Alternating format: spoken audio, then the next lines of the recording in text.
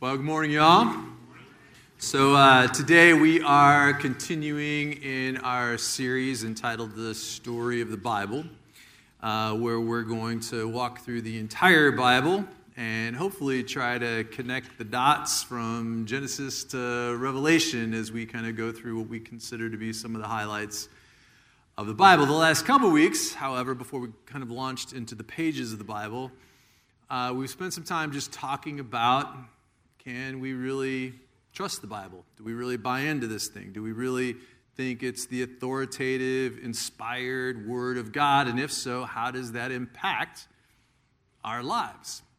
And if you've been contemplating that, today is your first big test. If you've accepted that the Bible is true, then you have to then, by default, accept the fact that you were created by God and that the universe is no accident.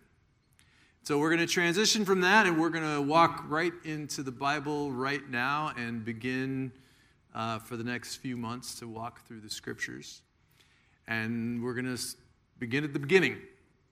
So Genesis chapter 1, verse 1, the very first sentence of the Bible, has four very important words. In the beginning, God. You ever think about that? Before anything was, God was. Somewhere out there in the nothingness, God was there. I always wonder, don't you, that if God created me, then where the heck did God come from? Right? I mean, can you think back into infinity to think that God was always there? I mean, that's enough to make your brain smoke, I think.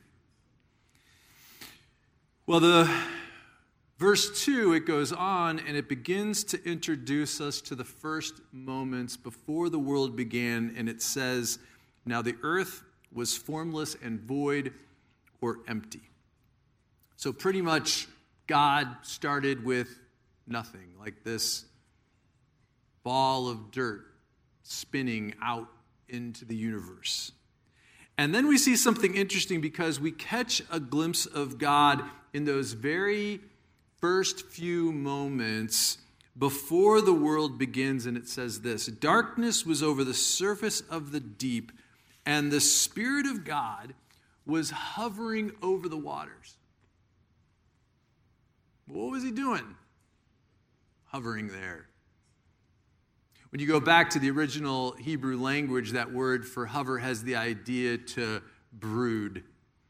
So I like to think of it as we catch God in this moment of contemplation just before he does his first bit of creation, contemplating what is the design that he's going to make, much like a potter sitting in front of the lump of clay, making a decision about how he's going to approach it and what he's going to do. Now, when we look at God in Genesis, it's a little unique in the Bible because the Hebrew word that's used for God here, which is distinct from other places in the Bible. In fact, there's 32 times God is referred to here in this way. Every time that God is referred to as the creator, he is always called Elohim, which in Hebrew has this idea of being all-powerful and the majesty and the power of God. I mean, we're used to hearing names of God like Abba, Father, Jehovah, the names that are more approachable, where we hear the love and compassion of God, where he is in relationship with his people. But every time the Bible describes God as the creator, it always refers to him as Elohim, which basically is saying you are now being introduced to the God who has total control and power over the universe. So as we step into these pages of the Bible, those first four words are important to understand what it is we believe. Do you believe in those words that say, "In the beginning, God"? So when you talk about creation, one of the most important passages in the Bible is actually in the New Testament, and it's in the book of Romans, and it says this, and really focus in on this verse right now, because I think it's really important. The wrath of God is being revealed from heaven against all godlessness and wickedness of people who suppress the truth by their wickedness, since what may be known about God is plain to them because God has made it plain to them. For since the creation of the world, God's invisible qualities, his eternal power and divine nature have been clearly seen, being understood from what has been created, so that people are without excuse. So in this passage, the Apostle Paul, who's believed to be the author of Romans, is saying that God's taken a pretty hardline position, that he's done everything that he can. He has given us enough information to understand and to believe that God exists. This is saying that even if you don't crack open a Bible, even if you don't walk into a church, that you should be able to know that God exists, because when you look around at the creation of the world, there is something inside of you that intuitively understands, in the beginning, God. I gave the statistic a few weeks ago from the Gallup polls, and it's been pretty consistent. 97% of the population believe in God. Why? Not everybody's going to church. Not everybody's reading the Bible. Not everybody just considers themselves to be a Christian. There is something in the way that we were created that connects us to our Creator, and intuitively, we know. We feel that. As we look around at all of creation, we intuitively know that there is a designer behind all of this. However, there is no question that scientists today want us to believe that the cosmos began at a moment of what is called the Big Bang, right? Somewhere between 10 and 20 billion years ago. They believe that the planet's features were molded by natural forces, not created, while life developed gradually from a simple organism to more complex, until eventually human beings evolved into existence. Is it possible, and this is kind of a radical thought, but is it possible that both creation and evolution, two apparently contradictory ideas, can be two different ways of looking at the exact same thing? Is it possible? When you look at the theory of evolution and you break it down, there are a whole lot of holes in the theory, and there are many missing links in the theory of evolution. So evolution should never be held up as an absolute truth that it can be scientifically proven, because it can't and it hasn't. I'm not going to argue that there aren't some really smart people out there, people who are smarter than me, who have come up with these theories about the origin of life, and many smart people have accepted them as being true. And as Christians who aren't degreed in science, it can be a little intimidating for us. But when you speak of the theory of evolution, you need to understand a couple things. First of all, there's a difference between microevolution and macroevolution, right? So microevolution, for example, there are more than 200 kinds of dogs that have evolved over time, but they are still evolved from the same species. And so, for instance, our little dog, Ellie, whom we love in our house, her parents apparently were a Bernese mountain dog who apparently had a romantic evening with a toy poodle. And out came our little Ellie here, who has evolved into loving 80s rap as well. So my wife absolutely hates that picture. Or by contrast, we have this guy here who is, I think we have a picture of the next one, don't we? Yeah, this guy is just pathetic. I mean, this guy has fur a webbed feet, beaver tail. He lays eggs and has a bill that looks like a duck. I'm just telling you, there was some young duck that was out doing something it shouldn't have been doing, and it's a case of microevolution gone very, very wrong. That's just so bad. So I don't know of anybody who doubts evolution from a microevolution sense, right? It can be proven scientifically, still created by God, but these things may have just taken a slight turn from their original design. Macroevolution is really what we're talking about. And this is the theory that says that all life came from non-living matter over millions and billions of years from one simple cell. Life became increasingly more complex through mutations and natural selection. So under the theory of macroevolution, here are kind of the sequence of events that occurred. You begin with a single-celled amoeba, which changes over time to a multicellular life, something that eventually gave birth to a fish.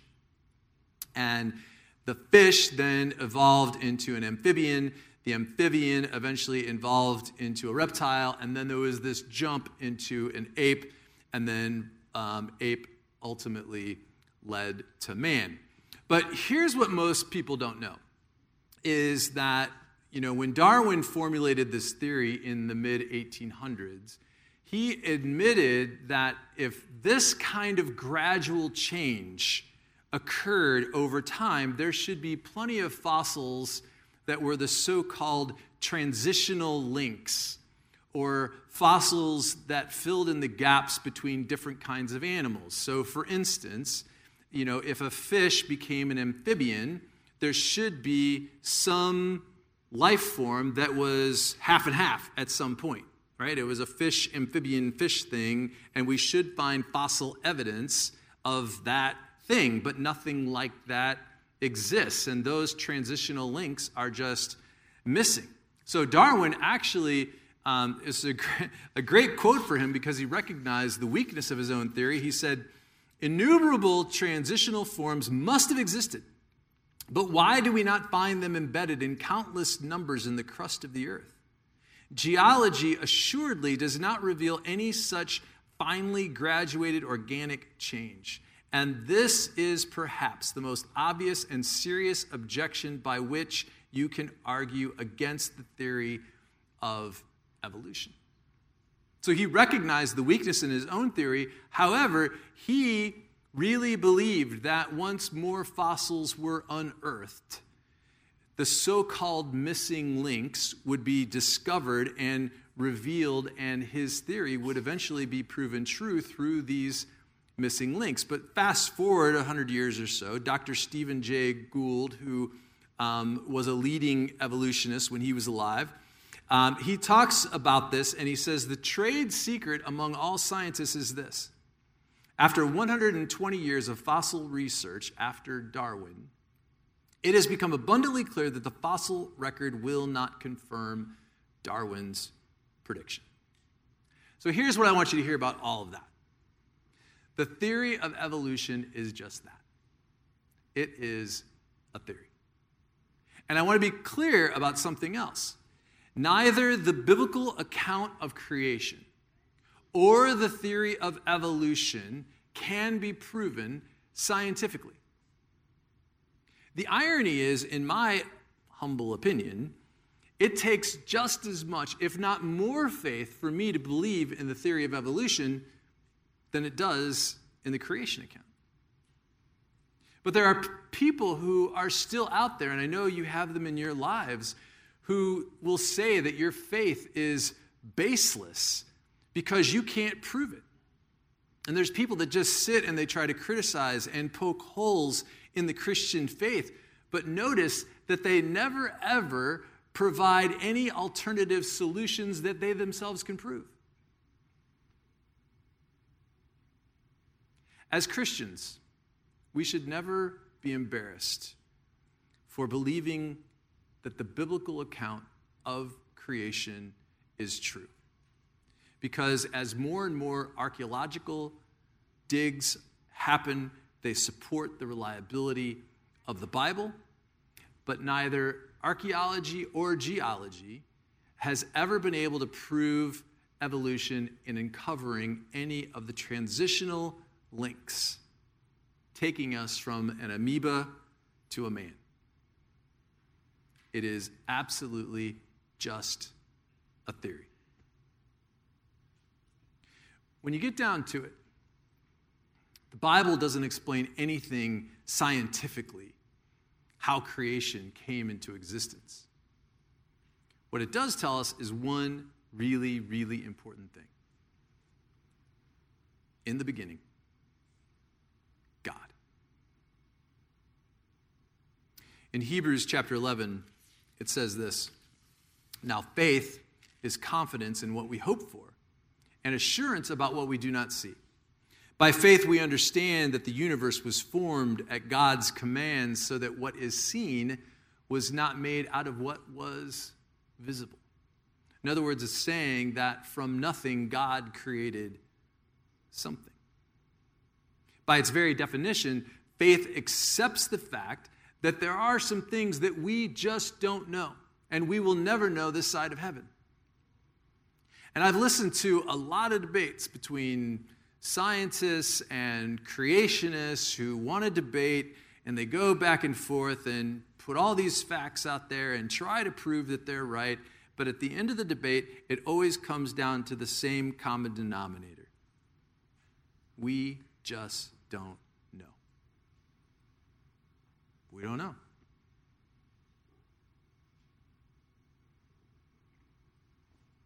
So when you say that the world started with a big bang, while they can't prove it, I can't refute it. Nor can they disprove that the Big Bang came as a result of God causing it to happen, where God said bang and all the isotopes and went bonkers and started colliding and exploding and creating. We don't know. We don't know his methodology for how he created the world. But I can tell you this. By faith, I believe that the universe is no accident. That we live in a very, very precise world where everything works together perfectly, brilliantly. I mean, when you just think about the basics, the Earth rotating on its axis while at the same time orbiting around the sun at the exact distance that we need to be from the sun so that the Earth doesn't get turned into some big fireball. All the while, the moon is orbiting around us without ever colliding. One little slip, one mistimed movement, and boom, we are like all finished. But it's worked perfectly and brilliantly from the beginning of time. And you have to ask yourself, does that seem just accidental to you? One of the world's leading experts in molecular science is Dr. James Tour. He's down at Rice University. And this guy is an absolute genius and a scientist. And he said this. He said, I stand in awe of God because of what he has done through his creation. He said, only a rookie who knows nothing about science would ever say that science takes away from faith. If you really study science, he said, it will bring you closer to God. That is exactly the way science should be. Not that you're trying to prove God or prove evolution or whatever. If you're out there trying to find the origin of the universe, great. If you find it, unbelievable. But it shouldn't be that you're trying to prove one point or another. And as he says, that the more that he studies science, the closer it brings him to God because he understands the intelligent design of the universe. It truly, it really is true for me. It really takes more faith for me to believe in the theory of evolution or that everything is accidental than it does for me to believe that God is the creator of the universe. Just the complexity of every aspect of this world points to the existence of a creator. I mean, when you look at, just the animal world, right? I mean, there are some crazy stuff out there, like the Gentoo penguins. You ever hear of them? The males search through piles of pebbles until they finally find the right pebble, which is smooth and beautiful. And when they find the right pebble, they take that to the female Gentoo penguin of their dreams, and they lay it at her feet. And if she thinks that this is her guy, she will pick up that pebble and put it in her nest forever, and they will go off and live happily ever after. Isn't that beautiful? Or sea otters, who love each other so much that when they're out in the ocean and they're floating and they're taking a nap, they actually hold hands so they won't drift away from each other. Isn't that cute? That's amazing. I'm obsessed with dung beetles. When I was on safari in South Africa, I ran into these guys, and it was amazing. These were as interesting as lions to me. But so the male will roll that pile of dung around until it becomes bigger and smoother and better, and I'm sure smellier, until finally he sees, the female dung beetle, and it all comes down to women, really. The things that we do are crazy. But she sees this ball of dung, she falls in love, jump on the ball of dung, and they will roll around for the rest of their lives. I mean, you can't just make this stuff up. I mean, it's crazy. But here's my point. I really feel like we just kind of live like this, where we just aren't paying attention to what's going on in the world and the amazing design. Like, I was just sitting on a Zoom call Friday, and all of a sudden I look out my window and there's a bald eagle that just flies by. I mean, how incredible is that? I mean, I think we just have to look up and to see the beautiful complexities of this world. And as the Apostle Paul says, that when you look around this world, you can't help but know and understand that there is a God. We are without excuse to know that.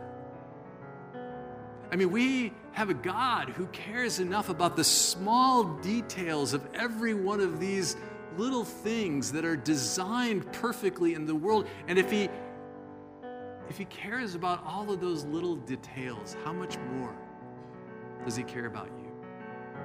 He's not only our Abba, our Father who loves us, but he is the Elohim who has the power to help us to overcome whatever obstacles we face in our lives.